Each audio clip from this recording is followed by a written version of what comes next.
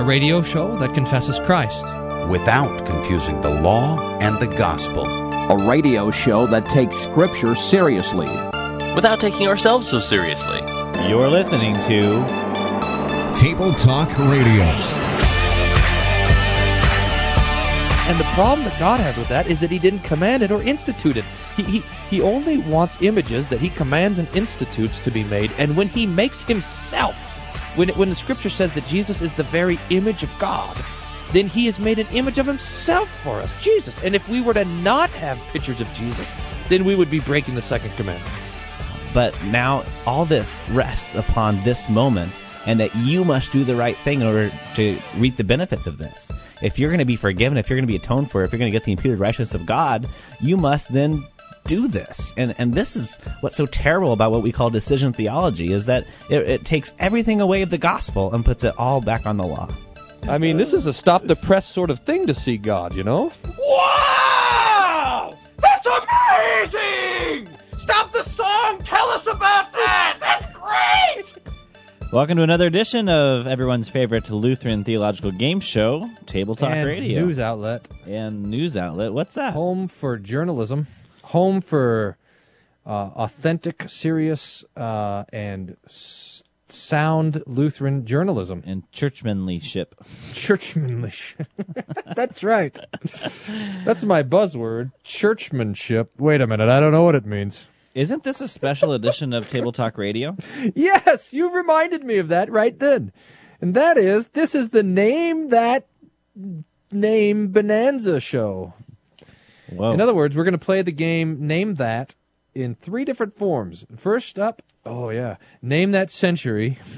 Then next is Name That Theologian or something. And then next is Name That Church Body. Whoo dang. That's good. Oh, yeah, that's the one I missed. Name That Church Body. I knew I was forgetting something. Name That is how we make games. When I was a kid, we used to make games by just putting fight at the end of things. We make games by just playing Name That in front of things. So, like rock fight, stick fight, fist fight. So just to give you a idea of how much fun today's show is going to be, we're going to play Name That Rock, Name That Stick.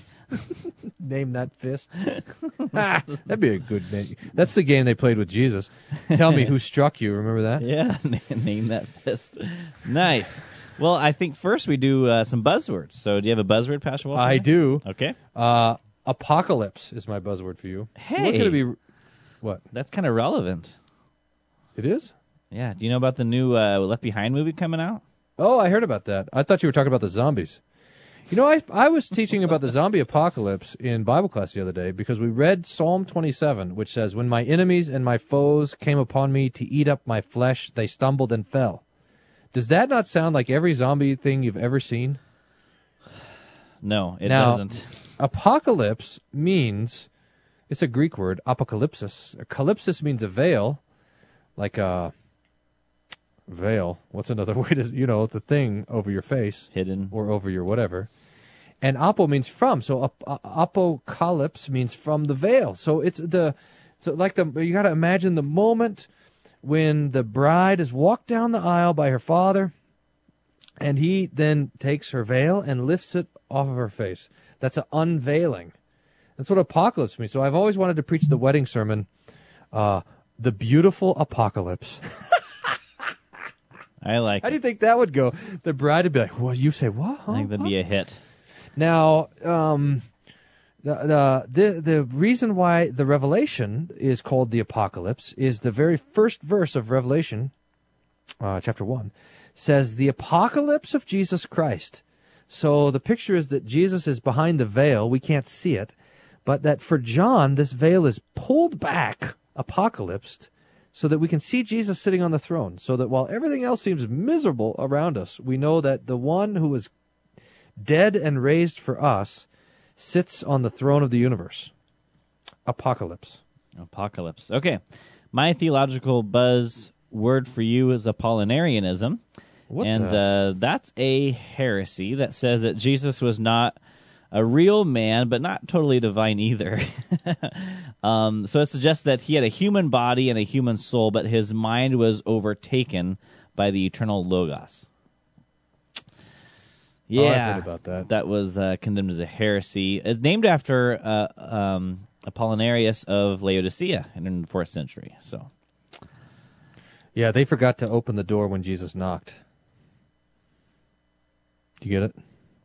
It was to the church of Laodicea that Jesus says, gotcha. "Behold, I stand at the door and knock." You remember All the right. picture of Jesus who's knocking on the back door of the Mexican food restaurant? I do remember that. Got some emails here. All right, let's hear it. Man, we got some good emails here. Our listener, I think maybe he might be the one listener, Chris from Tillamook. He lives in the middle of the cheese. Mm-hmm. Writes an email. Just thought you should know. This his email's titled "No Wiki 14 Say It Ain't So." Just thought you should know. I just threw up looking at the Wiki 14 Twitter feed. Wait. Before you continue, can you explain to those listeners who don't know what Wiki 14 is? Well, I thought you wanted me to explain what Twitter is. Twitter is a social media thing where you're limited to haiku-length statements. And the Wiki 14 was this church growth conference. Oh, no. It was a sacramental entrepreneurship conference down in Texas a couple of weeks ago that got us all in trouble. Yeah. Boy, being haters. Yeah, we got in trouble for... we. Me, mostly. Did you get in trouble? No, I just watched you. you. Do anything. You should be on Twitter, for heaven's sakes, just because of all the fun. Why is the one teaching false doctrine not the one getting in trouble? That's right. I don't know. It's a good question. You should ask people who know, who are in charge of that sort of thing. Okay. Now, you should also know this thing that I was just going to tell you, but forgot about Wiki 14 and the hate tweets. Oh, right out of my mind. Anyway, Chris continues. The Wiki 14 guys, aren't just hijacking evangelical Pentecostalish methods and mannerisms in the name of confessional Lutherans. So sad to see evangelicals going to the conference in Texas thinking that they're actually going to see a bunch of Lutherans. Also sorry to see Concordia University involved in it. I thought I was looking at some sort of promo stuff for an Assemblies of God conference or a Louis Giglio passion tour. No, I think they are getting beyond that. Phrases like made much of and rockin' singing to our King and relevant truth and bring God the glory. Jesus was our guy, but he's not Christian. Encourage them to baptism, reflect the culture, pre-blessed, and finally catalyst leader. All make me think I'm no longer in the Lutheran realm, but back into the delusional, missionless, destructive business model sect of the almost not Christian church. That right there is a rant. You know it's bad when the following tweet is posted by one of the attendees. If your church does not reflect the culture of your community, then you need to reshape your church. Oh, Lord have mercy. And the tweet, quote, "It's not called the Great Suggestion, it's called the Great Commission," is literally, I kid you not, verbatim from the revivalist slogan-like language of the Assemblies of God evangelists that would run around the church circuit and try to stir up mass revival. Are you trying to tell me, Chris, that the latest and greatest thing in the LCMS is just revamped from other church bodies' failures? Chris continues, that doesn't cliche sound was like on the the lips LCMS. of every Assemblies of God youth pastor and camp speaker for the last 10 years. Probably still is. The only good thing on that Wiki 14 feed are the real Lutherans posting hate tweets. Oh, the best of show goes to Hans Feeney of Lutheran Satire for his tweet, "Sacramental entrepreneurial is a 21st century phrase meaning I don't understand church words or business words." The runner-up also goes to Hans with his tweet, quote, "The point of Wiki 14 is to verb nouns that have never been nouned before." The Rogue Axe Award goes to Pastor Wolfmueller for his excellent show of courage in the face of battle and utter desolation. His tweet, quote, "Mission is to vocation what cancer is to body," stands as a bright, albeit painful flare in the midst of the stormy, dark, and tumultuous sea of movement without foresight and zeal without knowledge. All the best, Chris. I just thought of a new game we could play. What's that? We could play Which Sin is Worse. Now, we would admit that all sin is grievous before God, but before man, there is a difference between sins. So, like, you don't get the same punishment if you kill a guy versus if you steal a piece of bubble gum, right? I mean, Right, there's sure. So let's just play a quick round. Pastor, which sin is worse? I know what you're going to say. The predictable pastor. Let me just guess what you're going to say. Tweeting false doctrine or hate tweeting against false doctrine? No, I was going to say something like burning someone's house down or preaching false doctrine. Oh, you were? Yeah, well, look. False doctrine burns down the house eternally. Yeah. I'm totally against false doctrine. Yeah. Then we could play hate tweeting or preaching false doctrine. I got this idea of mission is to vocation what cancer is to body. I've got a little grief about that now but mission. Look, I'm convinced that mission is a military word brought into the business world and doesn't apply to the church. So that you can just as well ask what is the mission of the church as you can ask what is the mission of the Wolfmueller family. I mean, it could be that we're all hungry and it's dinner time, and so our mission is to go get dinner. That's just a weird way to think about it, though. But the church is much more like a family than it is a business. What about or Missio Dei? Well, that's just saying mission of God in Latin. What? Some guy, and you know what good comes from the whole Missio Dei whole conversation? I mean, that comes out of the evangelism ecumenical movement of the 1900s, which is all bound up to postmillennialism. But it's Latin. My bad. You can't argue with Latin. You make a good point. When we come back from this commercial break, we're going to play Name That Century, and you can send us an email, questions@tabletalkradio. You can hate tweet us. No, you can't. Yeah, you can. At B. Wolfmueller. I'll be right back. I'm on top of the world, I'm on top of the world, Been waiting on this for a while now, paying my dues to the dirt. I've been waiting to smile, to hold it in for a while, Take you with me if I can, been dreaming of this since a child. I'm on top of the world. It's really classy up here. Table Talk Radio will be right back.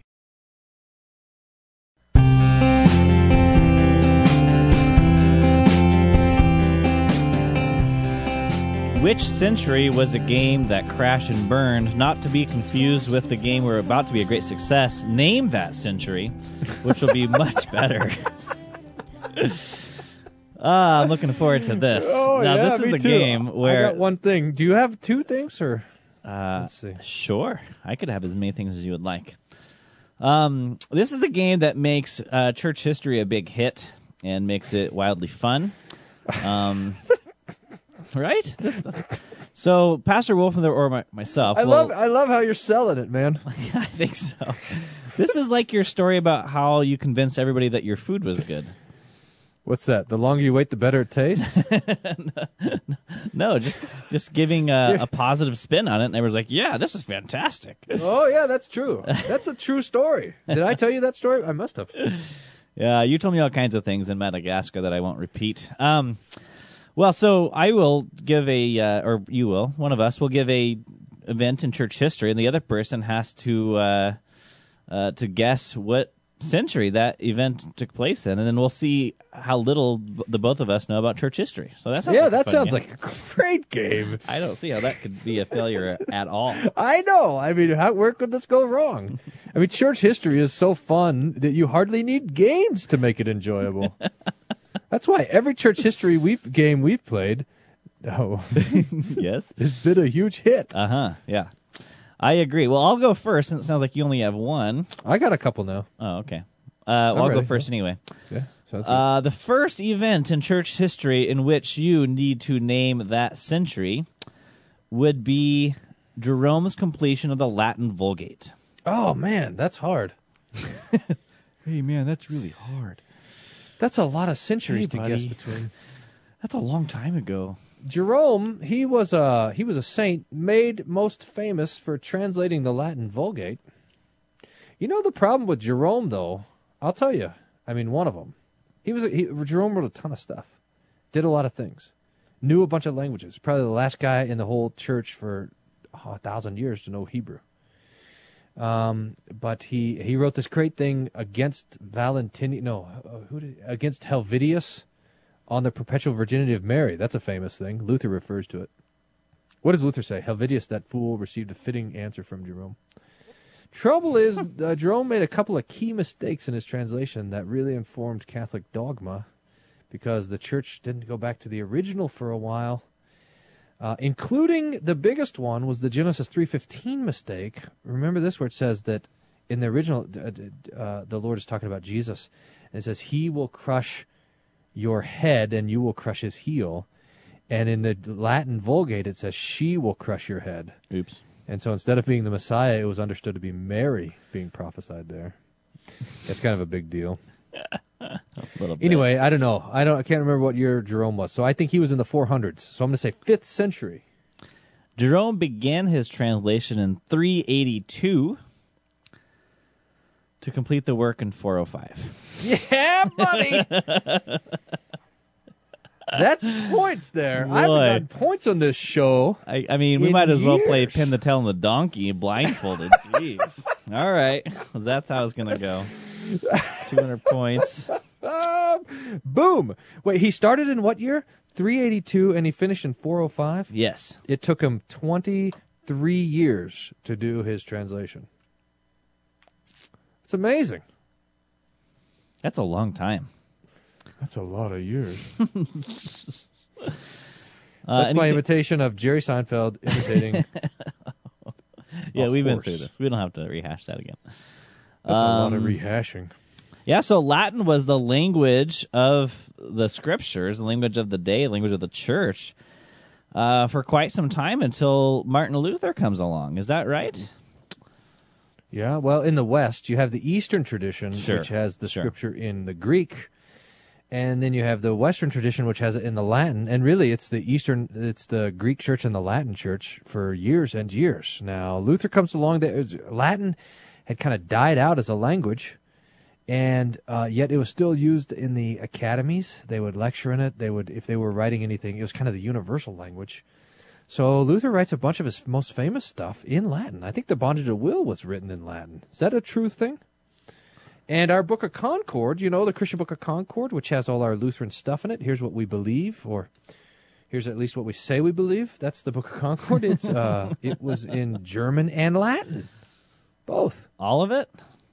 Well, yeah, that's the copy I've got, German and Latin, and English in there too, which happens to be the most helpful part for me.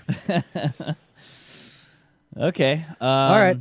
Yeah. So the Catholic Church was all up in arms about the Vulgate, and they said basically, look, you can only do this Vulgate.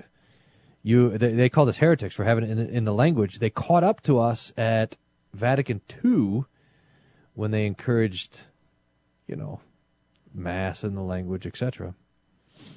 Okay.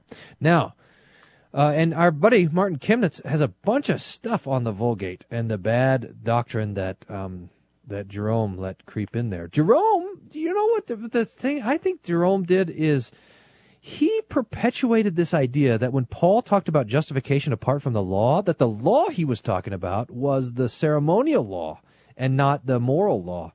So when we're justified by faith apart from works of the law, he means apart from the works of circumcision and Sabbath day and the sacrifice and things like that. But not, then they would come along later and say, but that does not exclude moral works. So we're justified apart from ceremonial works, but not from moral works. And that's how the works righteousness creeps in. And this has been made famous by the so-called New Perspective on Paul. Have you heard of that? I have. It just so happens that the New Perspective on Paul was the same perspective that Jerome had in the year 400, which, by the way, if you're counting at home, if you're keeping score, does not count as new. Not so new perspective on Paul. I've got a century for you. Hit me. This is the century in which the Nicene Creed was written. Hey, I remember the Nicene Creed. So the Nicene Creed was made famous by the Council of Nicaea. If we wrote a creed, it would be called the Mean Creed.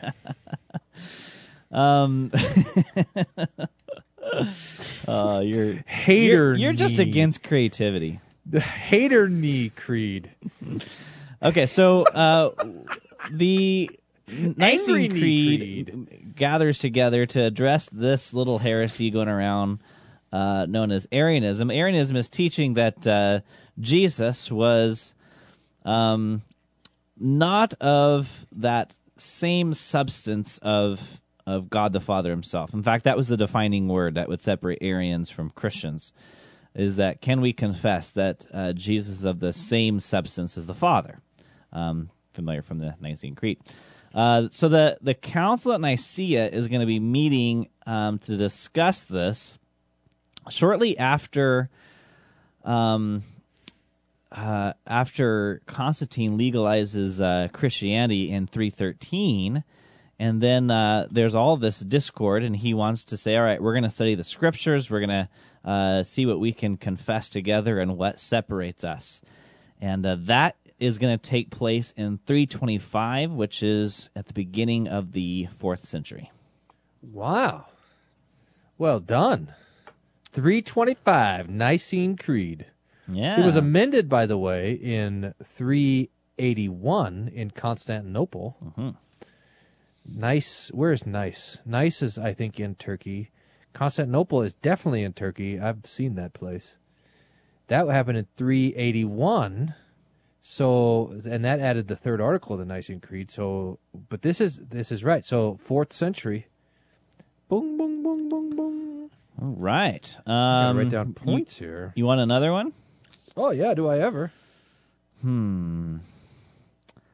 I stood on the patio of the church where they first wrote and adopted the Niceo-Constantinopolitan Creed in 381. It's called the Hagia Irene, which means the Holy Irene, or I guess Holy Peace, if you want to translate both words. That church, I tried to break in. I was checking all the windows so I could sneak us in there, but they were all locked at the time. So we had to stand on the porch, and we read the Nicene Creed together. That's pretty cool, huh? Yeah, that's pretty awesome. Yeah.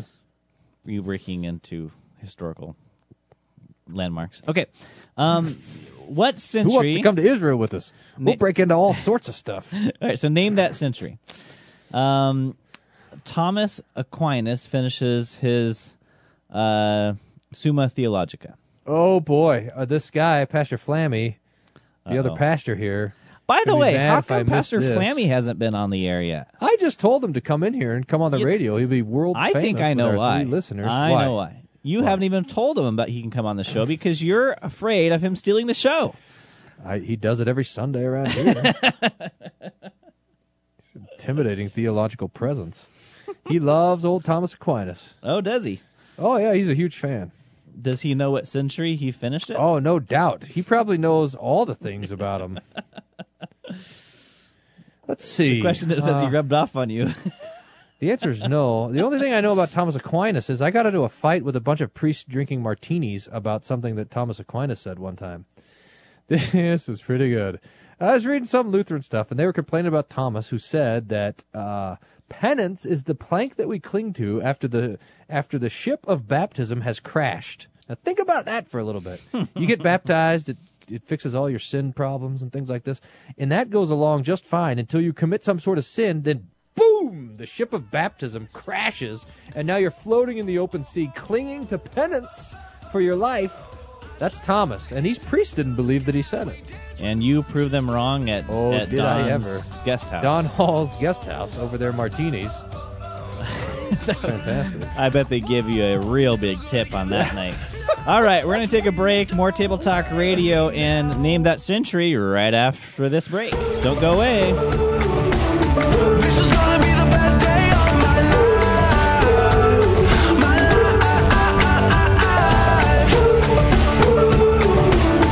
This is gonna be the best day of my life. My life. Table Talk Radio. It's incredible how well our good looks translate to radio.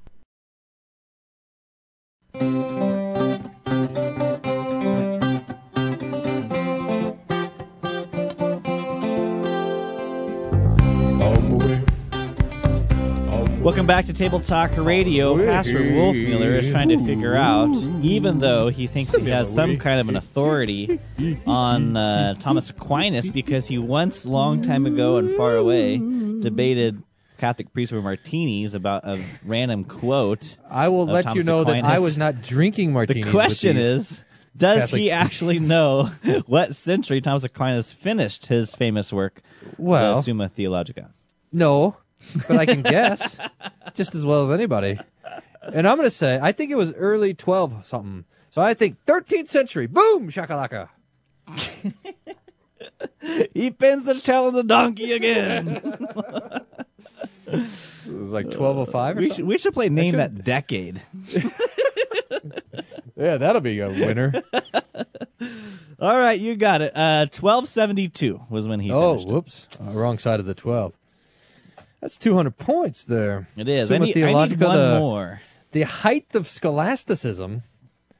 This is, by the way. So, you want another one? Yeah, All I want right. another one. I'll give you another one. The Council of Trent. What is the Council of Trent? You mean name that century? Name that century. So the Council of Trent was that gathering that got together towards the end of the Reformation to discuss what are we going to do about these dirty Lutherans who are messing up our system of indulgences. One day I'm going to be walking along and there's going to be two guys named Trent, and I'm going to say, a Council hey, look, of Trent. It's the Council of Trent.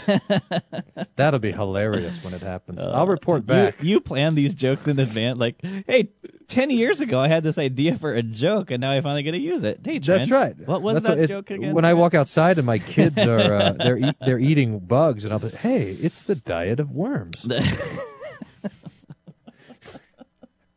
That'll be hilarious. Oh, it's a lonely place in Aurora, isn't it? It's just thinking I gotta think of some more theological jokes that can be popular. Ready for the punchline. No wonder you're such a big hit at pastor conferences. Yeah, that's right. Now the answer for Trent was to let's just anathematize a bunch of people. If they're reading their Bible, you might be anathema. Now for that, you can review a past episode of Table Talk Radio, which, by the way, Pastor Wolfman, I have a quick bone to pick with you. Yes. On our homepage, you made this nice little YouTube on tabletalkradio.org, this YouTube video of our show, You Might Be Anathema If.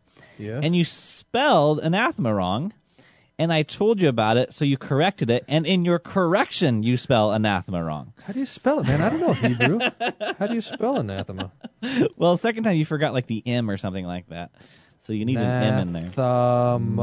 Anyway.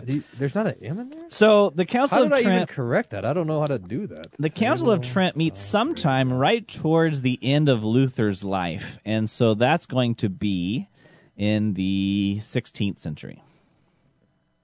What? Wait a minute. What is 16? Oh, yeah, the 16th century means the ones that start with 1500. Correct. You never keep that straight. Yes, you're right. You just take the first two letters and plus one. Yay, 200 points. Yay. Okay. 1545 to 1563. In Trento, that's also how you pronounce Trent in Italian, I guess, and Bologna, northern Italy. How do you spell Bologna? Bologna, that's Bologna. Bologna. Bologna.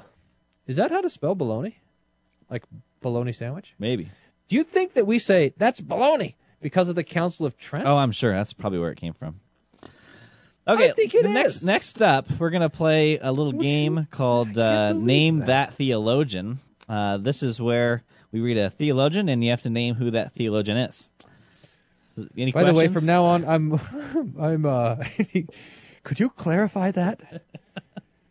Well, I'm going first, to you be read a translating my theologian. tweets into Latin, so that they'll come with more authority. So instead of mission is vocation, what sickness is the body, I'll say missio advocatione corpus molestum est. Mm-hmm. You got it? Got it. How can you deny that? And I have a Name That Theologian quotation. Bring it. In Latin. Oh, never mind. Accidat verbum ad elementum et fit sacramentum. Okay, go again. Accidat verbum ad elementum et fit sacramentum. The word, see, that's the... Accidat means joined. Ad elementum means the word to the elementary school. Et fit, it fits sacramentum. That means sacramental entrepreneur. So let me just translate. Here's a rough translation. If you have an accidental word at the elementary school, it fits with your sacramental entrepreneurship. I think that's a good English.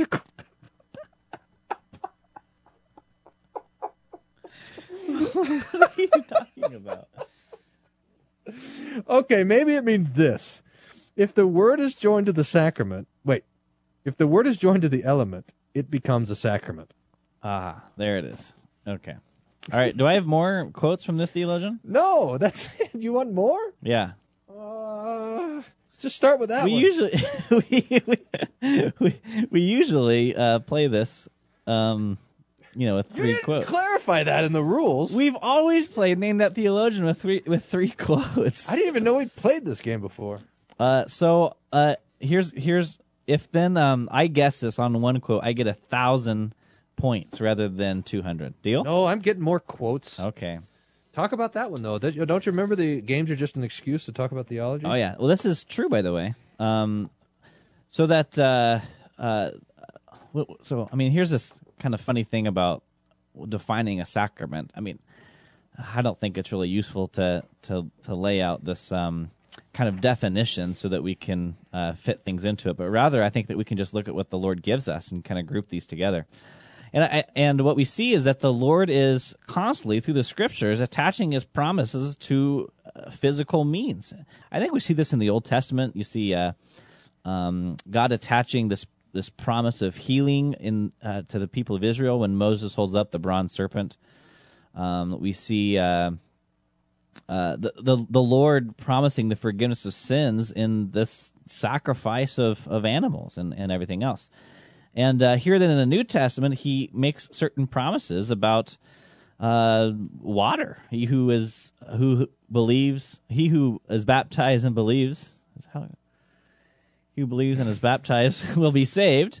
That's not that important of a verse. Be baptized for the forgiveness of sins. Baptism now saves you. He's making certain promises on things that are physical in our world and the things that we can see and touch. And so He does also with bread and wine. He says, this is my body, this is my blood given for you for the forgiveness of sins. Now, let's say you have that water or you have this bread and some wine, but you take away the Word of God. What do you have? Water, bread, wine. Because it's the Word of God that is making the promise about this thing. But if you have then the Word of God, then there you have a sacrament, I guess, as we could understand it. Feet sacramentum. Yeah. Yep. That's it. Okay, I got another quote. Ready? Mm-hmm. Therefore, man was united and in some sense commingled with the Word of God so as to be one person. When the fullness of time was come, and the Son of God was made of a woman, was sent into this world, that He might be also the Son of Man for the sake of the sons of men. And this person angelic nature could prefigure beforehand so as to pre-announce, but it could not appropriate so as to be that person itself. This is nice. This is talking about the two natures of Christ, that though Jesus is born of Mary, born of a virgin, and there in that birth you have a little baby that did not exist before. And yet, though that is true, we know that Jesus is begotten from all eternity. That according to His divine nature, there is no beginning to the second person of the Trinity. And so, while you do have certain Christophanies throughout the Old Testament of His making an announcement of what is to come and who He is, He is not yet a person of Jesus because He hasn't united His divine nature to human flesh and blood. So this is a nice quote. Yeah, true enough. It is. You want one more? I do want one more. Let's see. Let me just flip to page here. They, then, who see their own mind in whatever way that is possible, and in it that Trinity of which I have treated as I could in many ways, and yet do not believe or understand it to be an image of God, see indeed a glass, but do not so far see through the glass. Him who is now to be seen through the glass, that they do not even know the glass itself, which they see to be a glass, in other words, an image. And if they knew this, perhaps they would feel that he too, whose glass this is, should by it be sought and somehow provisionally be seen, an unfeigned faith purging their hearts, that he who is now seen through a glass may be able to be seen face to face. Okay. So this theologian is talking about Trinity glassware. We'll be right back. I'm going to take the break to ponder who this could possibly be. And on the other side of this break, render a guess. I have a theologian for you to guess, Pastor Wolfmueller. I can't wait. I bet it's Martin Luther. If we have time in the last segment, we're going to play some Name That Church Body. You have comments or questions for us, give us a call, 1-800-385-SOLA, or send us an email, questions@tabletalkradio.org.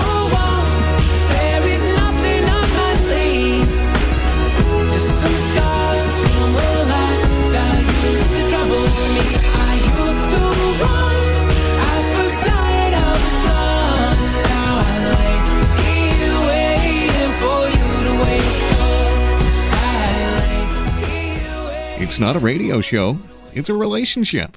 Stay tuned for more Table Talk Radio.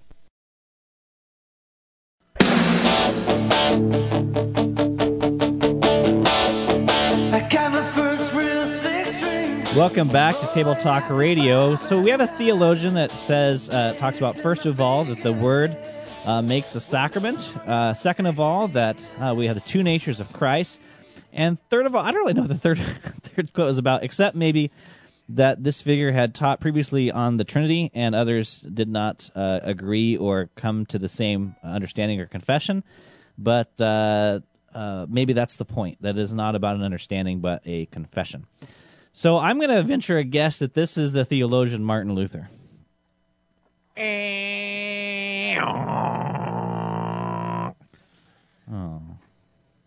You want to guess again? Not really.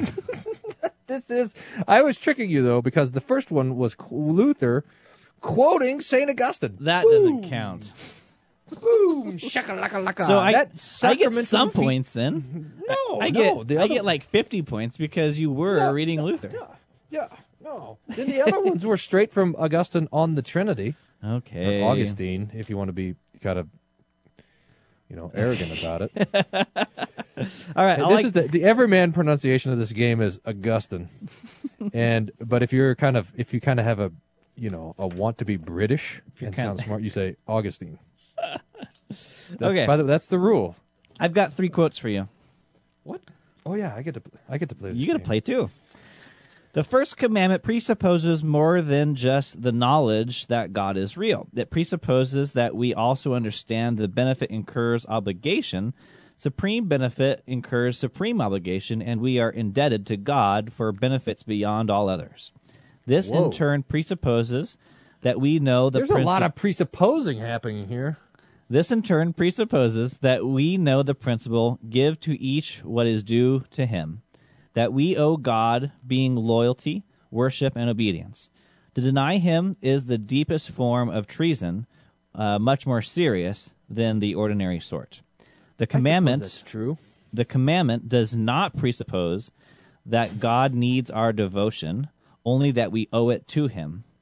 If it is asked why he requires what he does not need, the answer is found in the nature he has imparted to us.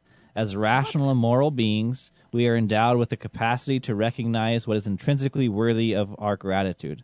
To pay this kind of debt ennobles us rather than demeans us.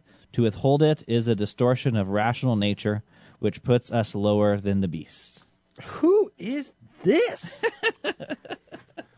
How many times did the word presuppose happen in that well-known quotation? At least 4.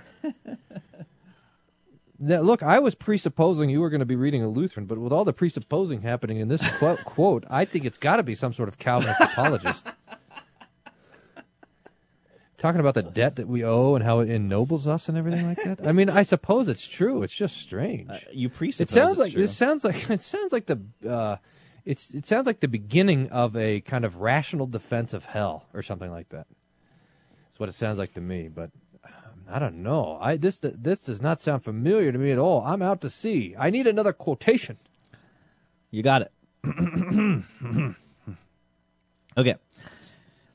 A paraphrase of the second commandment might be, "You shall not use empty speech in connection with God." The specific application is the empty use of his name to the word which means him, but by implication it forbids every form of light, careless, dishonest, contemptuous, hypocritical, or blasphemous speech about him.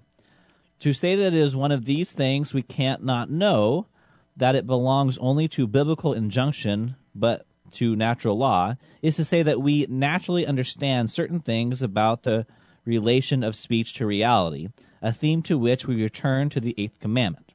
What the heck? Even okay, so hold on. I'm not done. No, I know, but give me that last sentence again. Okay. That was a long sentence. Well, just part of it. The last part of the last sentence. Okay. Is to say that we naturally understand certain things about the relation of speech to reality, a theme to which we return in the eighth commandment. The eighth commandment being, you shall not. Well, let me bear false finish, and witness. then maybe that'll become more clear. Okay. Even a liar's speech expresses something true.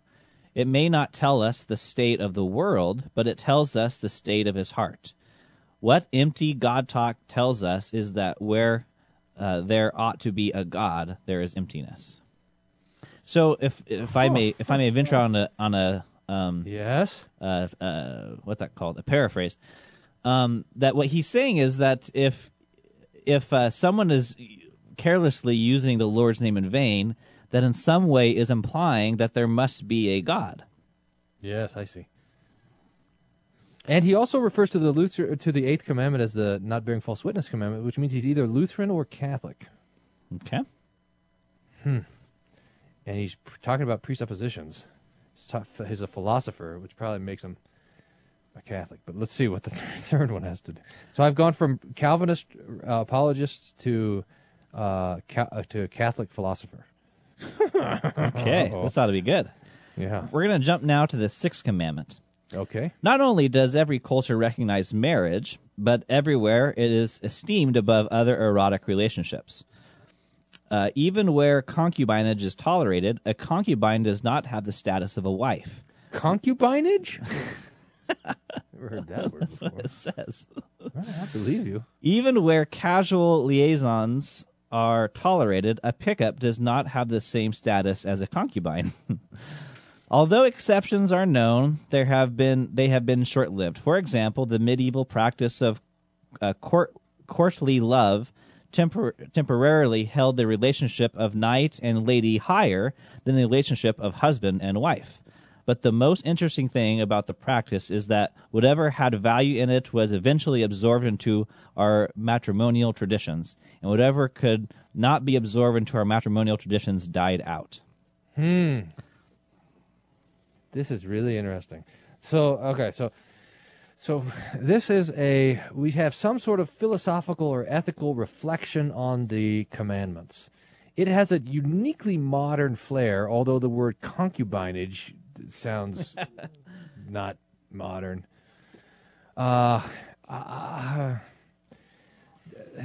This could be a Catholic ethicist. But that discussion of marriage makes me think not. That this has to probably be a Lutheran. I'm onto the Lutheran thing because of the Eighth Commandment. So now I've gone from Calvinist to Catholic to now a Lutheran. I don't wonder if this is one of our modern ethicists. What are their names? We have the guys like Oswald Bayer and things like this. We have the Ehlert who wrote the Christian Ethos, but I think that sounds too old to me. I'm going to say, who is Oswald Bayer? Who is it? I was just doing a little search to see if I could find what church tradition he's from. But this is... don't tell me. If it's not a Lutheran guy, then I know who it is. Okay. This is our friend, Jay Budiszewski. You got it. Wow. That's impressive. So this is from Okay. the book, What We Can't Not Know. Yeah, you said that phrase in there talking about the second commandment, which it made me lean towards him. But I figured he was a Reformed guy and therefore would have the commandments numbered wrongly. That is interesting. I think that section on the first commandment had some flavors of Reformed theology, particularly the presuppositional side of which leans towards, I think, Reformed theology, but I guess isn't inherent in it. Well, oh, look, this is published by Ignatius Press. I bet the guy's a Catholic. Okay. And that would answer the philosophy and also the presupposition business and also the commandments getting it right. There it is. Budishevsky. We have 2 minutes to play Name That Church Body. I'll read you the story. New church opened in Rochester.